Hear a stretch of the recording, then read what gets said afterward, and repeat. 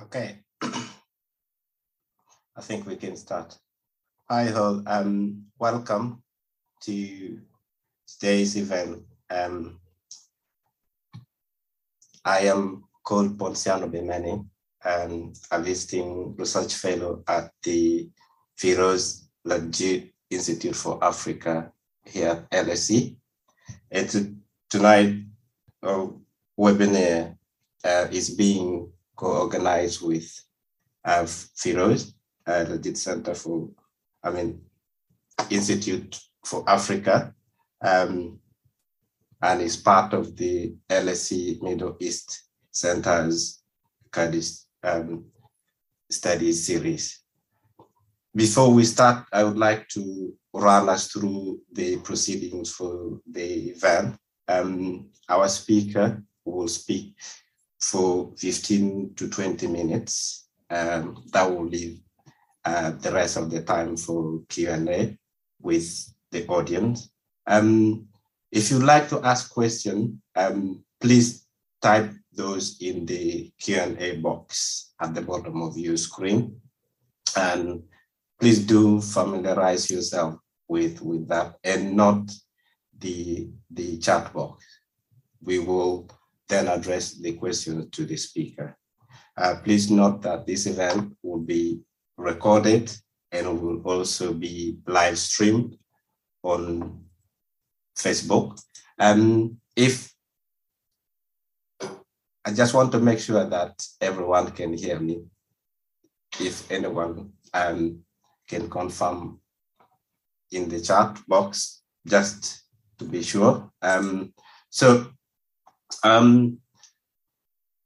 with that, for those of you who would like to tweet the event, please use the hashtag LSE Middle East. I will just know that I'm not sure if it's case sensitive, but I will post that also in the main chat. So before I introduce our speaker, I would like to introduce Zainab Kaya to say a few words about the book. While she joins us, I would like to say a few words of introduction about Zainab Kaya, who is a visiting fellow at the LSE Middle East Center and co-editor of IB, Tauris Bloomsbury Kurdish Studies Series. Zainab is a lecturer in the international relations at the University of Sheffield. Our main research areas involve borderlands, territoriality, conflict, peace, politics, legitimacy, and gender in the Middle East. She has recently published a monograph entitled Mapping Kurdistan, Territory, Self-Determination, and Nationalism with Cambridge Press. Zainab, you're welcome. Thank you, Ponciano. It's so nice to be here. Thank you for organizing this event, Nadine. I mean, with the support of Ponciano. So we are delighted to host Yaniv's book launch at the center. So Kurdish Studies Series was established a couple of years ago. My co-convener, Robert Lowe, and I thought, there is a need for bringing new work, new research, conducted by young or more kind of established scholars working on the Kurds. So what we want to do is to disseminate and discuss this new research on Kurdish politics and Kurdish society, and perhaps provide a network for scholars and students with shared interests on this topic. So it's great to have Yaniv on our event series and to talk about his work. Yaniv is an old friend. We did our PhD together at the LSE, and not many people were working on the Kurdish politics during that time. So we had such great conversations, and it was also refreshing for both of us, kind of, because we were approaching the topic in different ways. So it was great. So since then, he has done some amazing things, as Ponciano will tell you about. And this book is his final output. I remember years ago when Yaniv was planning this project, and just before his first visit to South Sudan, and what a big project he was embarking on, and it's so nice to see now this project has come to an end and see it published. So I look forward to hearing from Yaniv about the book. But I just to say a couple of words on the book, why I think it's such a valuable contribution is that it's looking at the Kurdish case and South Sudan case from an international political perspective. Which is, a growing area of research in Kurdish studies, but still quite small. So I think therefore it's a brilliant contribution, and the way he's exploring the ways in which European colonialism have shaped these insurgents and the government strategies is such an interesting aspect to focus on, rather than simply just focusing on the organizations themselves and the causes of conflict. So, and positioning these two cases in a comparative way within the international context, I think provides some really fascinating insights on the cases, but also in terms of, what's the international context, that how does it shape these events and these separatist conflicts. I'm especially excited about the comparative analysis dimension and the empirical richness that's embedded in the book, which I know it's quite extensive. So thank you, Yaniv, for accepting to talk at our event, and thank you, Ponciano, for collaborating with us in organizing this. And I look forward to the discussion. I'll stop there. I don't want to take more of the time. Thank you. Okay, thank you, Zinab. Just before I give the floor to our speaker, please allow me to introduce Yaniv, who is a senior lecturer in the politics of the Middle East at the University of Kent. Prior to this, he was a Reverend Early Career Fellow at the School of Social and Political Science, the University of Edinburgh. Vola received his PhD, as Zinab already mentioned, from LSE, where he taught courses in the International Relations and International History Department. In 2018-2019, Yaniv was a Conflict Research Fellow at the DFID-funded Conflict Research Program at LSE and the School and the Social Science Research Council. Farad also researched broadly concerns the geopolitics of Middle East, the foreign policies of Middle Eastern states, separatism / liberation, insurgencies, and the role of ideas, ideology, and practices in shaping international politics. He is the author of the Kurdistan Liberation Movement in Iraq and From Insurgency to Statehood, published by Routledge. And of course, he is also the author of the book that we are launching today, which is Second Generation Liberation Wars, Rethinking Colonialism in Iraq, Kurdistan, and Southern Sudan. Please, let's welcome our speaker. Thank you so much. Thank you so much, first of all, Zeynep and Ponciano, for the introduction and for the kind words. Thank you so much to the LSE Middle East Center for hosting me. I as a PhD student, I spent a lot of time there, and I think that the Middle East Center is becoming one of the most important centers for the study of the Middle East, not just in London, not just in London, but globally. So I'm really delighted and grateful to be invited to launch my book, and of course to Nadine for organizing everything. My book. Let me just, I want to share I prepared a very brief presentation, just because I find, just because sometimes in online presentations, my pronunciation doesn't always go through very smoothly, so I'm going to use this PowerPoint presentation along my talk. So I'm going to try to do it as I'm going to try to keep it short, stick to 15-20 minutes talk, and then hopefully we can have a Q&A session. Okay, so my book. What is the book about? In a nutshell, the book explores the strategies of insurgency and counterinsurgency in post-colonial separatist war. And it does so through the cases of Iraq and Sudan and the liberation wars in Iraqi Kurdistan and Southern Sudan.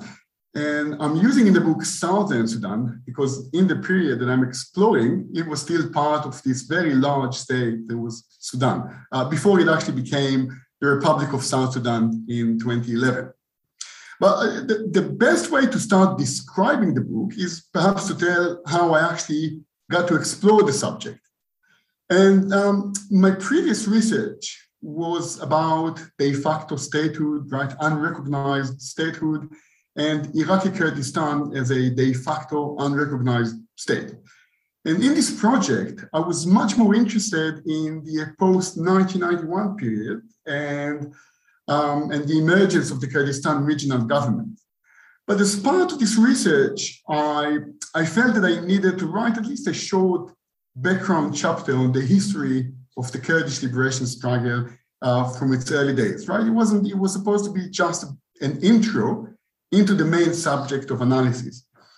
But the more I read about this episode in Iraqi Kurdish history, I became more and more intrigued by the events that took place. And I came to realize that there's a lot we can learn about international politics from this episode. So I started delving a bit more into the literature, just visited a few archives for the sake of extending my knowledge. And it was one day when I was sitting at the Middle East documentation unit at Durham University, a really good archive for Middle East studies, and I encountered the Kurdistan Democratic Party, which was leading the Kurdish liberation struggle in the 1960s, 70s. I encountered one of the Arabic language organs, right, with the newsletter. And in this newsletter, there was a really detailed, in-depth analysis of the Addis Ababa Accords between the Sudanese government and the Southern Sudanese separatists. And this analysis, of course, was done from the perspective or from the Kurdish prism, right? How this peace agreement affects the Kurdish struggle and what the Kurds can learn from this incident. And this was an eye-opening moment for me because it made me realize that the Kurds and the Southern Sudanese, right? They share the predicament, but also an identity, right? A perception of who they are in international politics and what they need to achieve. And it was a very important moment for me. I have to admit that at this time, I knew very little about Sudan and South Sudan or Southern Sudan. I knew a bit, but not enough. So I started reading more and more on that. And again, when I did it, I wasn't entirely sure what I was expected to learn, what conclusions I can actually reach.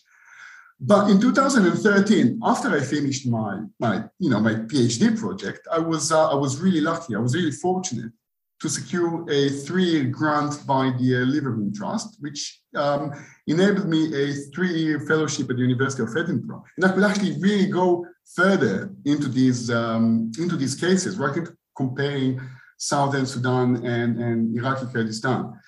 And I again, with a certain sense of what I wanted to do, but not a clear goal in mind, I started doing archival research. And I spent quite some time in the case of Iraqi Kurdistan, my main source was the Iraqi Ba'ath Party archives at the Hoover Institution in Stanford. But in the case of South Sudan, it was I spent a lot of time. It was a great revelation for me. I spent a lot of time at the South Sudan National Archives in Juba, and it was quite an amazing experience because South Sudan as a state faces a lot of challenges, and seeing how the archive was kept and run in spite of all of the difficulties was quite a powerful experience. And it's a very useful archive. And I spent quite some time in South Sudan exploring the history of the period. And I also spent some other time in going over other collections at Durham University, SOAS, Exeter. And also, I really want to highlight another great source of information about South Sudan. For anyone interested in the subject, there is the Sudan Open Archives, which is run by the Rift Valley Institute. It's an amazing online source of thousands and thousands of documents on Sudanese history and politics. So I started delving into these collections. And it was already at the beginning of this research project that I started realizing that my instinct was correct, right? What struck me the most about the Kurdish and Southern Sudanese movements in the 1950s, 60s, 70s was that both of them, and they actually shared it with other cases, but I prefer to stick with these two cases, both of them came to see themselves as subjected to colonialism. Well, they were subjected, they felt that they were subjected to classic colonialism, right? It wasn't neo-colonialism or in any way. It was classic colonialism, but it was being practiced by the elites in the new states, right? By the predominantly Arab elites in Baghdad and Khartoum. And as such, the Kurdish and Southern Sudanese intellectuals and leaders, they actually came to depict themselves as anti-colonial liberation movements, fighting to decolonize their homeland, right? Their native lands from Arab, Iraqi, Sudanese imperialism, and exploitation. So again, now it's important for me to stress that this wasn't simply a propaganda for international public opinion. When Kurdish or Southern Sudanese speakers and leaders were talking about colonialism and decolonizing their lands, it was also very much present in their internal discourse, right? In the discourse within these communities. Now, what's more important is that this perception, this self-perception as anti-colonial liberation movements did not remain confined just to discourse. In fact, the Southern Sudanese and Kurdish liberation leaders and movements actually adopted the tactics and strategies and practices that the previous generation of anti-colonial movements had used against the European empires, right? Against European colonialists, and especially guerrilla warfare and the diplomacy of liberation, right? The Kurds and Southern Sudanese leaders adopted them and adjusted them to their cases. Now, to anyone who is familiar with international relations theory has probably encountered the term role theory. I know that the audience is probably quite diverse, and I don't want to get too much into theory, so just to try and put it very shortly, role theory is actually a theory, it's actually borrowed from social psychology. And this theory suggests that actors in different social contexts often try to behave according to the roles that they believe they're expected to play, right, in order to achieve their goals. And international politics is also a social context. Actors interact with each other, they learn from each other, they adopt certain identities, and they try to learn how to behave, right? So, for example, an actor that wishes to be seen as an empire will probably try to behave like an empire, as we've seen in the last week or so. The separatist movements in former colonies, such as the Kurdish and Southern Sudanese movements, they wished to win their right to self-determination, right? And they soon realized that in order to achieve this goal, they needed to be seen and act like anti-colonial liberation movements fighting against colonialism, right? So it was, they adopted this identity of anti-colonial movements fighting against colonialism and exploitation. And they realized that because the founders and the leaders of the Kurdish and Southern Sudanese liberation movements were constantly exposed to the first generation liberation struggle against European colonialism, right? Kurds and Southern Sudanese took part in their country's liberation struggles, right? They participated in the discussions. They even participated in the protest against colonialism when necessary. They were close observers of this struggle. And they were also close observers of other struggles for liberation, right, from European colonialism. Many Kurds and Southern Sudanese started attending universities, first in Europe, but then also in the Middle East and in Africa, right? And there they met liberation leaders from all over the world. And they read or met in person with Nasser, right? With Egypt's Nasser, with Che Guevara, with Mao Zedong, with Julius Nyerere. And they learned from their experiences. They observed their cases, and they embraced their identity, but also the practices that of these movements and that these intellectuals preached for. So I started exploring that and delving more into that. But then my research took another turn, because although my initial interest lied in the liberation movements themselves, I soon realized the obvious point that, in fact, separatist wars have two sides. There are the insurgents, but there are also the counter-insurgents, right? There are the rebels, but there are also the governments who fight against the rebels. And it became clear to me that the Kurdish and the Southern Sudanese depiction of Iraqi and Sudanese elites as practicing colonialism in the peripheries was actually not far-fetched. The Iraqi and Sudanese authorities actually did follow the same policies that the colonial authorities had used to suppress uprisings in their peripheries, right, in the colonies.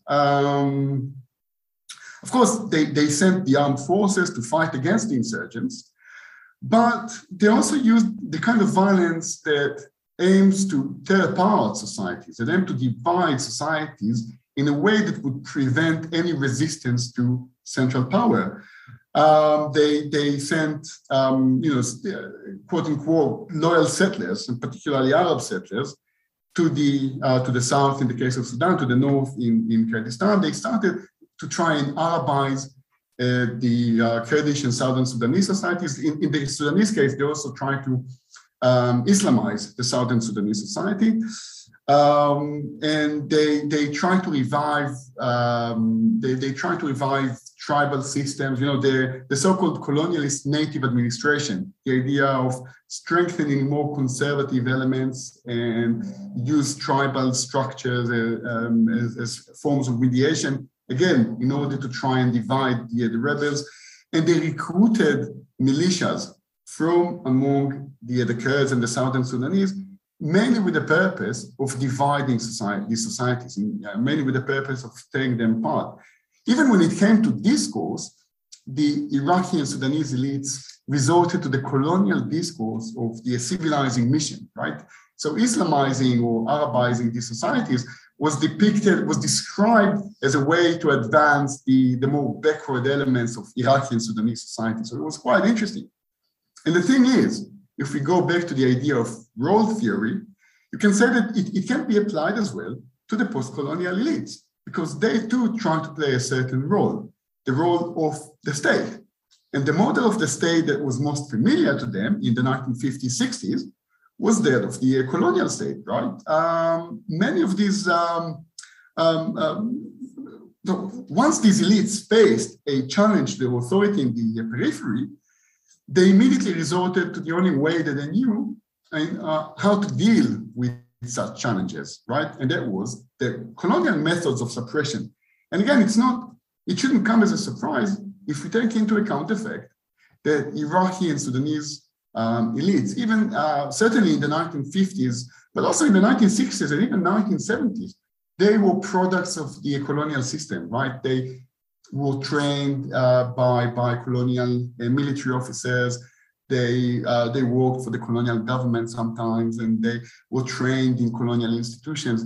So they and in the later generations were trained by the same generation that was trained by the colonialists. So they were very much shaped by the colonial state making, by colonial governance.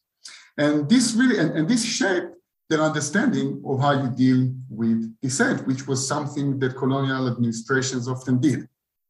So if we look at these conflicts, right, if we look at these separatist wars in former colonies, you can say that in the 1950s, 60s, 70s, the post-colonial separatist wars actually reproduced the previous generation of anti-colonial wars, but now in the borders of the newly formed post-colonial states, with some adjustments, of course. There were some changes, and I go into more detail on that in the book, but it was a reproduction of former anti-colonial wars.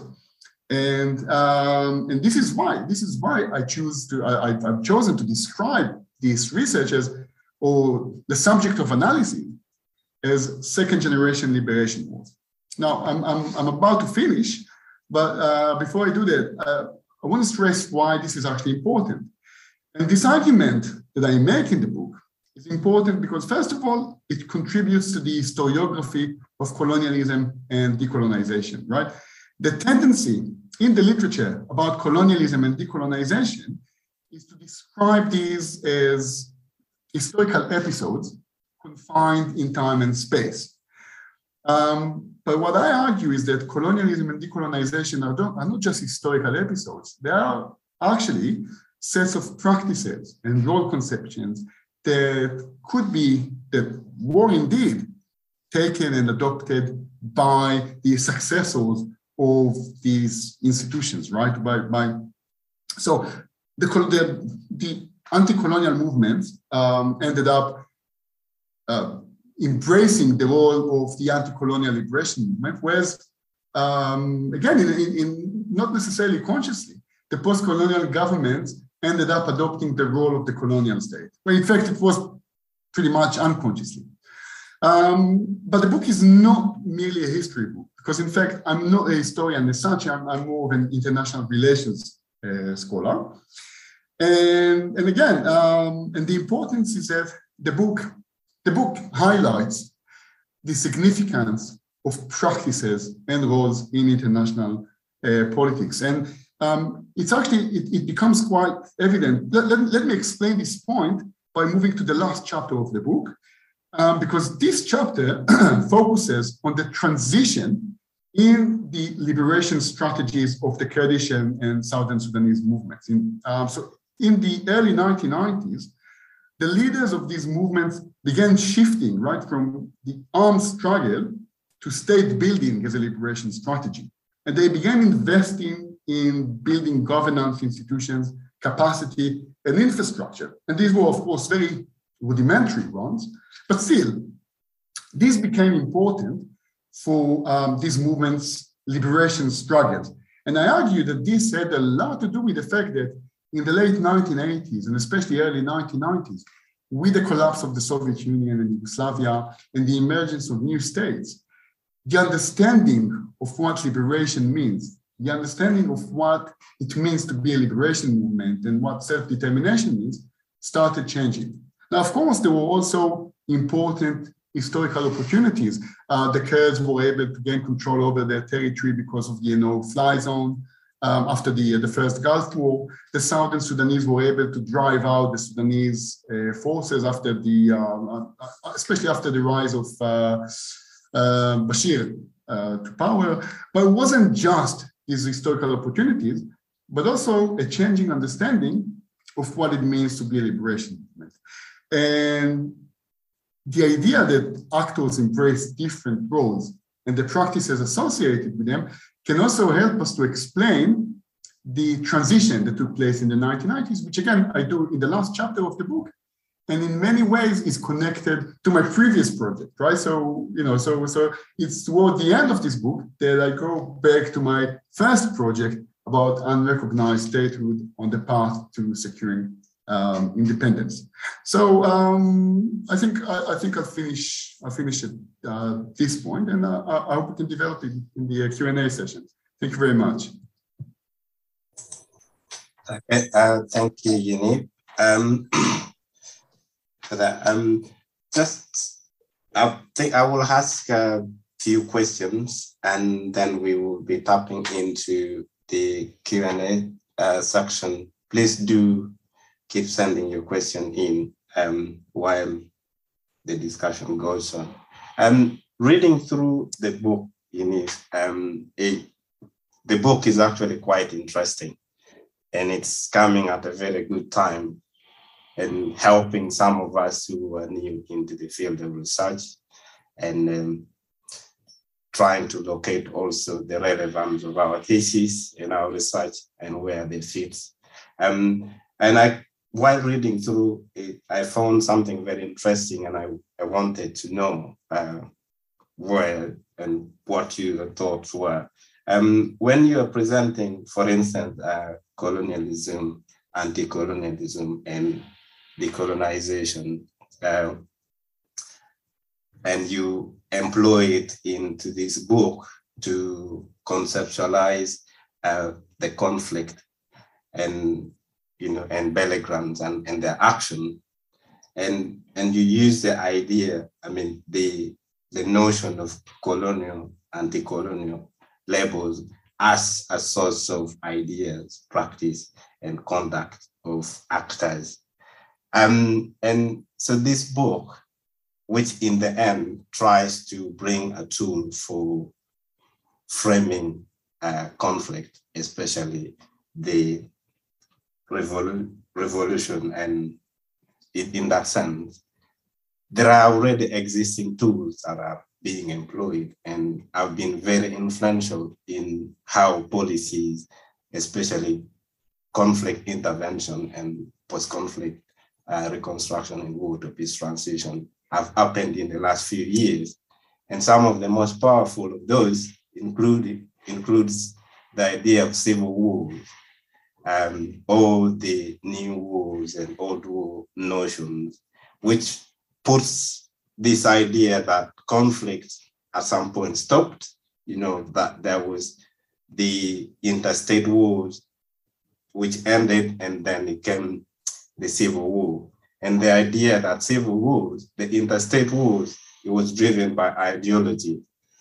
And that recent wars, even though they're seen as separatist wars or revolutionary wars, they lack ideas, ideologies, and so on.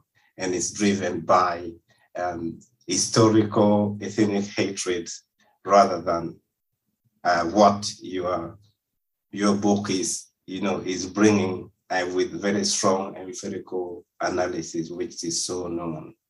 Now, my question is that with that kind of notion that are already there and influence a lot of our approaches, which have also not produced anything that is satisfactory, what does your book and this new framing brings in terms of how does it impact on the existing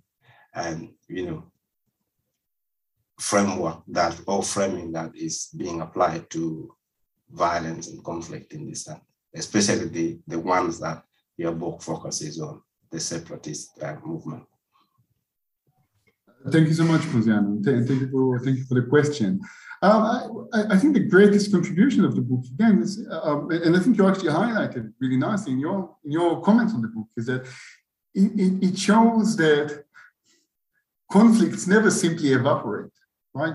Conflicts never simply end without leaving, obviously they leave legacies in terms of how, in terms of the lives of people and the property, there's damage and the waves of refugees, but they also leave legacies in terms of how conflicts should be, in terms of how conflicts should take place, right? They create precedents, they create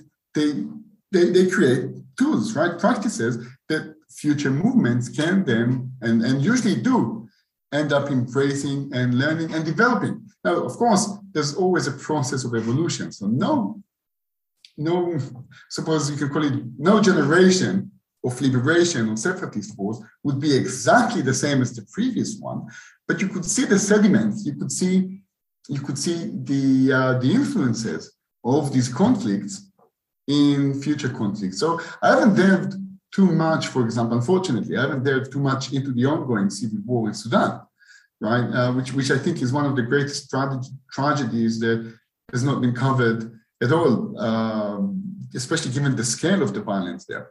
But if we go into this conflict, we will see certain patterns that may have existed in previous conflicts now being reproduced, perhaps being described differently, of course, being adjusted to new methods of fighting, new technologies perhaps, but still being reproduced in one way or another. And I think this is the most important message of the book, right? Conflicts never disappear, but they evolve, following previous patterns that were created in previous conflicts. So I hope that answers your question. I can't hear you. So let me just step back into the Q&A section. That someone wants to know that, did you come across ways that I could just read the whole question. Fascinating book. I see many parallels with certain elements of Berber's amazing activism. I'm very interested in the ways you describe liberation movement actors going abroad for education in various universities and their role playing in terms of international relations. So the question then is that, did you come across ways that this training fed into the role playing?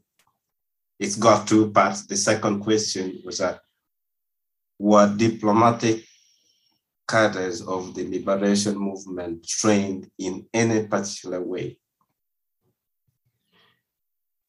Thank you so much for the kind words. And it's an excellent question. And it's certainly something that the book delves into, because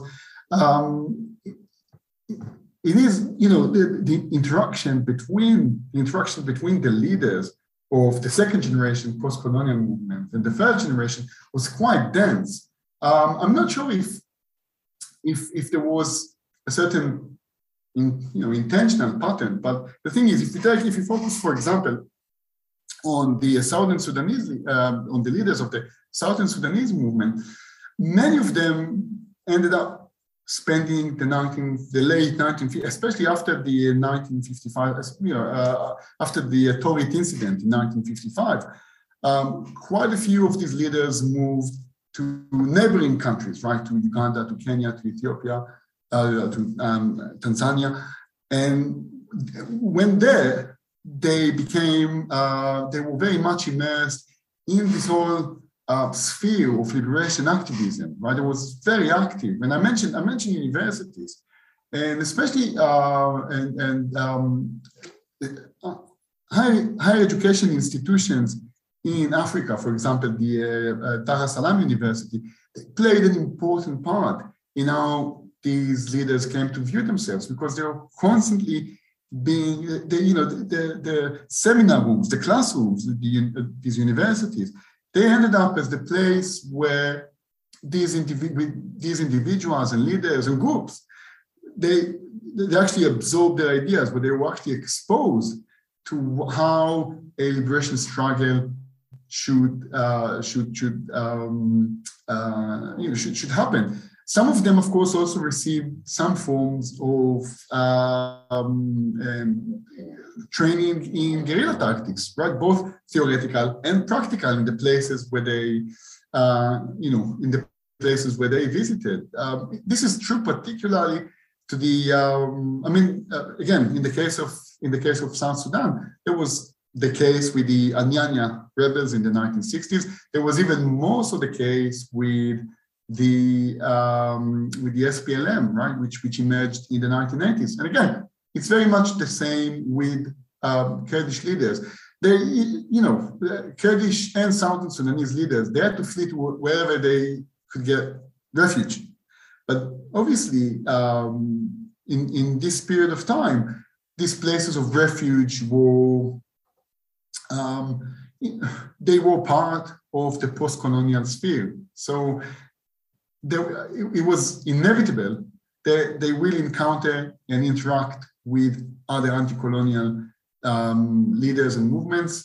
And they also actively sought to do that, right? You actually, I mentioned Nasser, right? Gamal Abdel Nasser in Egypt. He was actually frequently visited by both Kurdish and South Sudanese leaders. So it could, Nasser probably didn't want to, he didn't want to encourage separatist wars in the Arab world. But the fact that, these leaders, went to meet with Nasser and talk to him and to his circles, meant that they were necessarily exposed to different tactics and strategies. And I think the comment also mentioned the Amazigh activism, and it's fine. The Amazigh activism is really fascinating, and we can learn. I think there are many parallels, with the emergence of Amazigh activism in Morocco and Algeria. It was, it probably was also. It took some similar patterns. And by the way, when I started the research, I was also very much interested in the Sahrawi case, right, in Western Sahara. But because of time and space limitations, and because it was very difficult to actually carry out field work in Tindouf and the Sahrawi refugee camps, I had to give up on that. But, the thing is that the tools that I provide in the book, they can be applied to other cases, definitely, and can help to better explain them. Okay, thank you. So just building on that a bit. So when you were discussing in the book, you were also very cautious mentioning that there is line, although it's very thin, in that between the revolution and separatists and other forms of conflict and violence going on within a state. And so if you look at the SPLM war in Southern Sudan and how you compare that with the Kurdish, and looking at the leaders at the top, the leaders of the revolution, looking at Garang, for instance, and the fact that you can access the very detailed information in the archive, and we know that Garang in himself published several books and manuscripts, and so could that also be used to differentiate the shape and the forms that conflicts in these countries, take depending on the level of not just the education, but also the engagement in terms of both domestic and international, or global politics in that sense. Could that then be part of the, what do you call it, like the identifier of the proxy for differentiating? Because all the types of conflicts you do mention that somehow borrow the tactics from the previous generations of fighters. Could that fit within that framework as well? Or is that something that can be used to map out the difference between the separatist movement or the revolution and other forms of conflicts? Thank you so much, Ponciano, for the question. I think Zeynep also would like to ask a question as well. So can we take Zeynep's question and then I'll try to answer both of the questions? Would that be okay, Ponciano? Of course. Thank you. Go ahead, Zeynep. My question is, I think it's a bit of a cheeky general question, which I was curious when you said how over time liberation movements have changed, like the way they understand what it means to be a liberation movement has changed. So can you elaborate on that a little bit? I'm really curious to hear, how that has changed and, what it looked like compared to how they used to define themselves as a liberation movement after, for instance, the end of the Cold War. Thank you. Thanks very much. And so Ponziano, in terms of your question, I mean, of course, the thing is, changes kept taking place throughout the liberation struggle, especially because the Kurdish and Southern Sudanese liberation struggles were both of them were really prolonged, right? I mean, in the case of the Kurdish liberation struggle, it probably, you can say that it ended in 1991, maybe only in 2003. So of course, there was certain change, and the SPLM under Garang was different to some extent from the Anyanya and the liberation movement in the 1960s, in that, I mean, Garang was much more cautious about independence for South Sudan, at least in the 1980s, 1990s. But the discourse may have changed slightly, but certainly in the 1980s, you still had you still had the sense, in spite of everything, in spite of the fact that, in spite of the fact that the SPLM kind of diverged from the separatist, discourse, it was very much inspired by the same logic. And the thing is, we have to remember that the SPLM got a lot of training from Ethiopia in the 1980s. It was in very close contact, for example, with the Derg regime in Ethiopia. So it couldn't completely disengage from the past in the 1980s. It was only in the 1990s, again, with the changes, and I think, Zeynep, this is also linked with your question, right? The 1990s was indeed a very important, the end of the Cold War was a very important point of transition in terms of liberation struggles, in that it did force liberation movements in many parts of the world to rethink in rethinking their strategies, right? So suddenly, right, this process that started in the late 1980s, in which decolonization itself started losing a bit of its weight in international politics, it forced movements to reconsider how they approached their own goals and their own liberation.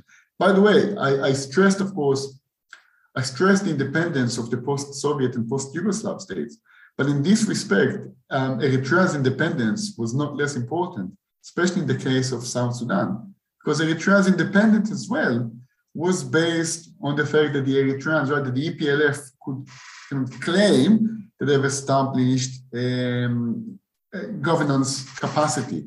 So in the 1990s, these movements also came to describe themselves differently, but they didn't change their goals. Yeah, they came to frame their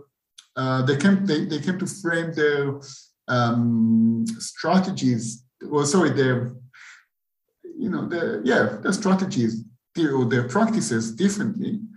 They definitely developed stronger bureaucratic institutions. So there was some shift. It was that again had a lot to do with changes in role conceptions and international practices. But the core remained the same. At the end of the day, it was still a separatist struggle that now relied not just on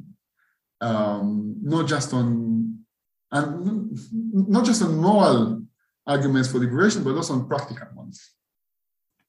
And let me see if this. Okay, so there's a question from the Q&A that do you think that there are parallels with Palestinian struggles to become separate states, and why those?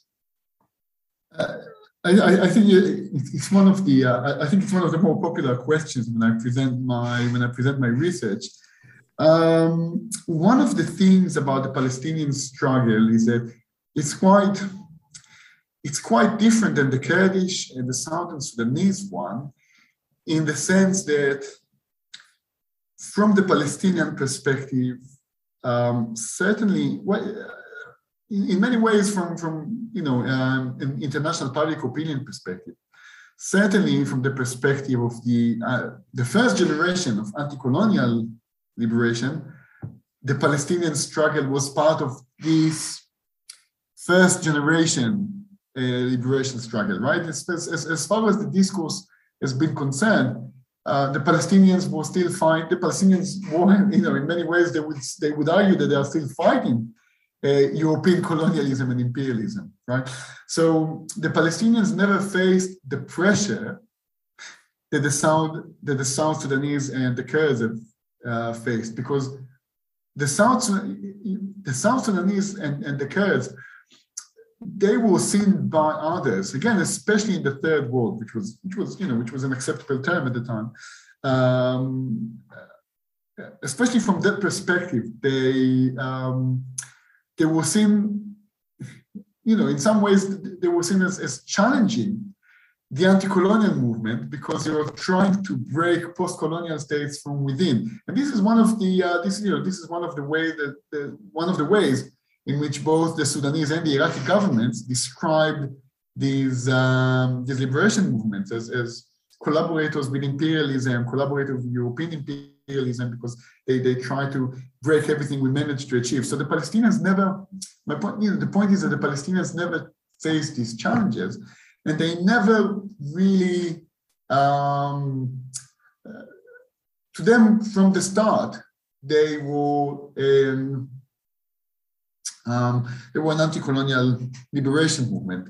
But the circumstances were also different, because, much of, certainly up until the 1990s, much of the Palestinian struggle was being, at least until the first Intifada, much of the Palestinian struggle was being carried out from the outside.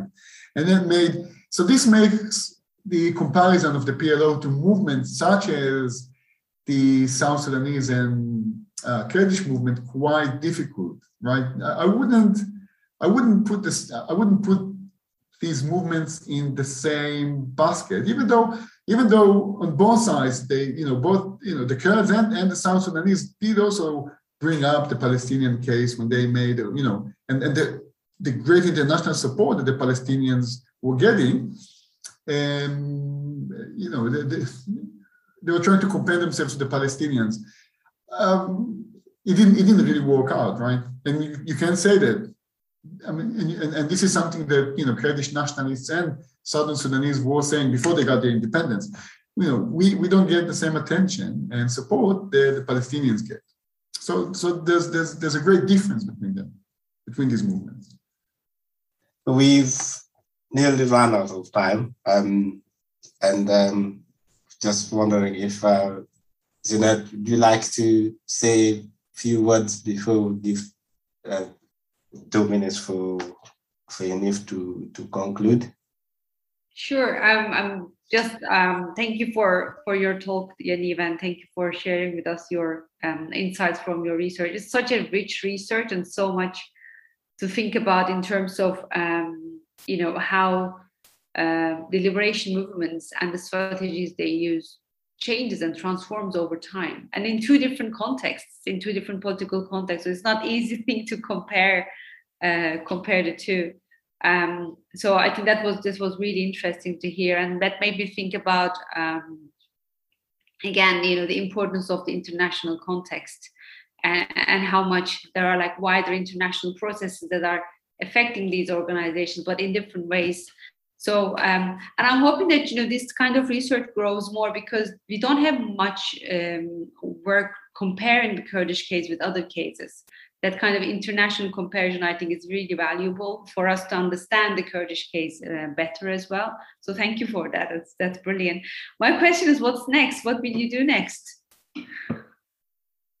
Well, so thank you. First of all, again, thank you so much for the kind words. And again, thank you so much for including me in the Kurdish study series and allowing me to actually bring this. As you said, it's never easy to decide where to put this research, because it focuses on two different, but the similarities are quite great. And this is what's so fascinating, right? That the similarities and the context is so similar. What's next? So one of the things that I mentioned in the research, one of the things that really fascinated me was how the Iraqi and Sudanese governments used militias, right? Not just as auxiliaries, but also as social political tools. And this is something that is now guiding my research. So I keep developing. So much of my research now is about, because militias are still an important element, an important part of international politics. So my research is very much dedicated to exploring militias, pro-government militias, right? And especially these de facto militias, right? Militias composed of de factos in civil wars. And this is not I'm going to stick with Iraq and Sudan because these are really fascinating cases, but hopefully trying to encompass many other cases such as Syria and Libya and perhaps Afghanistan. So yeah, this is where I'm heading now. Okay, thank you. That sounds great.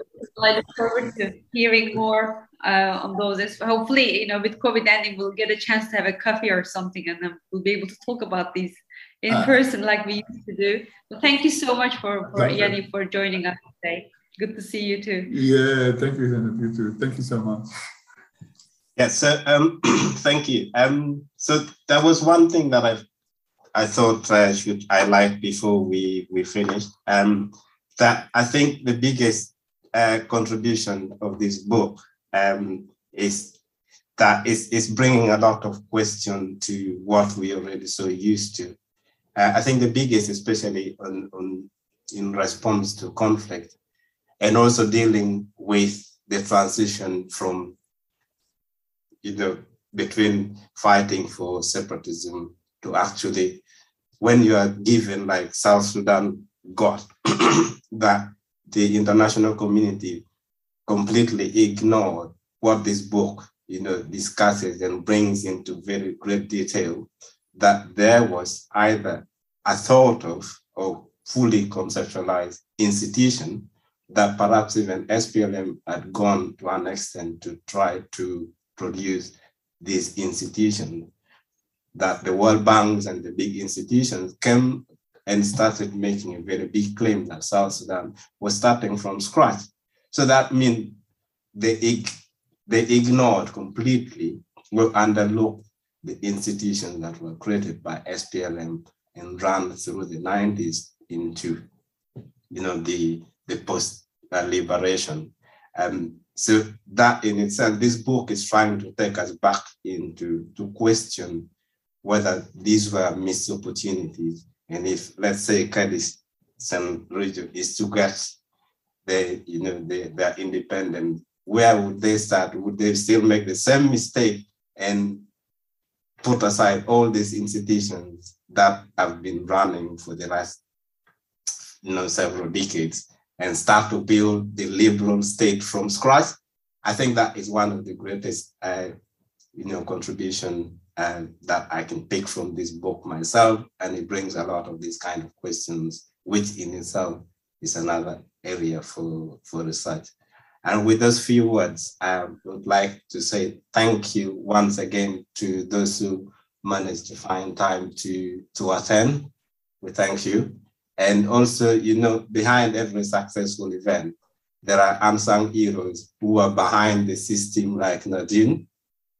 Thank you so much for running the whole thing, and that there's no system breakage, there's no network, and so on. So thank you for that. And thank you to the Middle East Center and the Feroz Youth Center Institute for Africa. I think, thank you all for coming and for the great event. And once again, congratulations, Denise. Thank you so much, Ponciano, for everything, for the event and for your comments. It was lovely. And thanks again, Zainab. And then everyone at the Middle East Center. Okay, thanks from all of us. Have a lovely day. Thank you.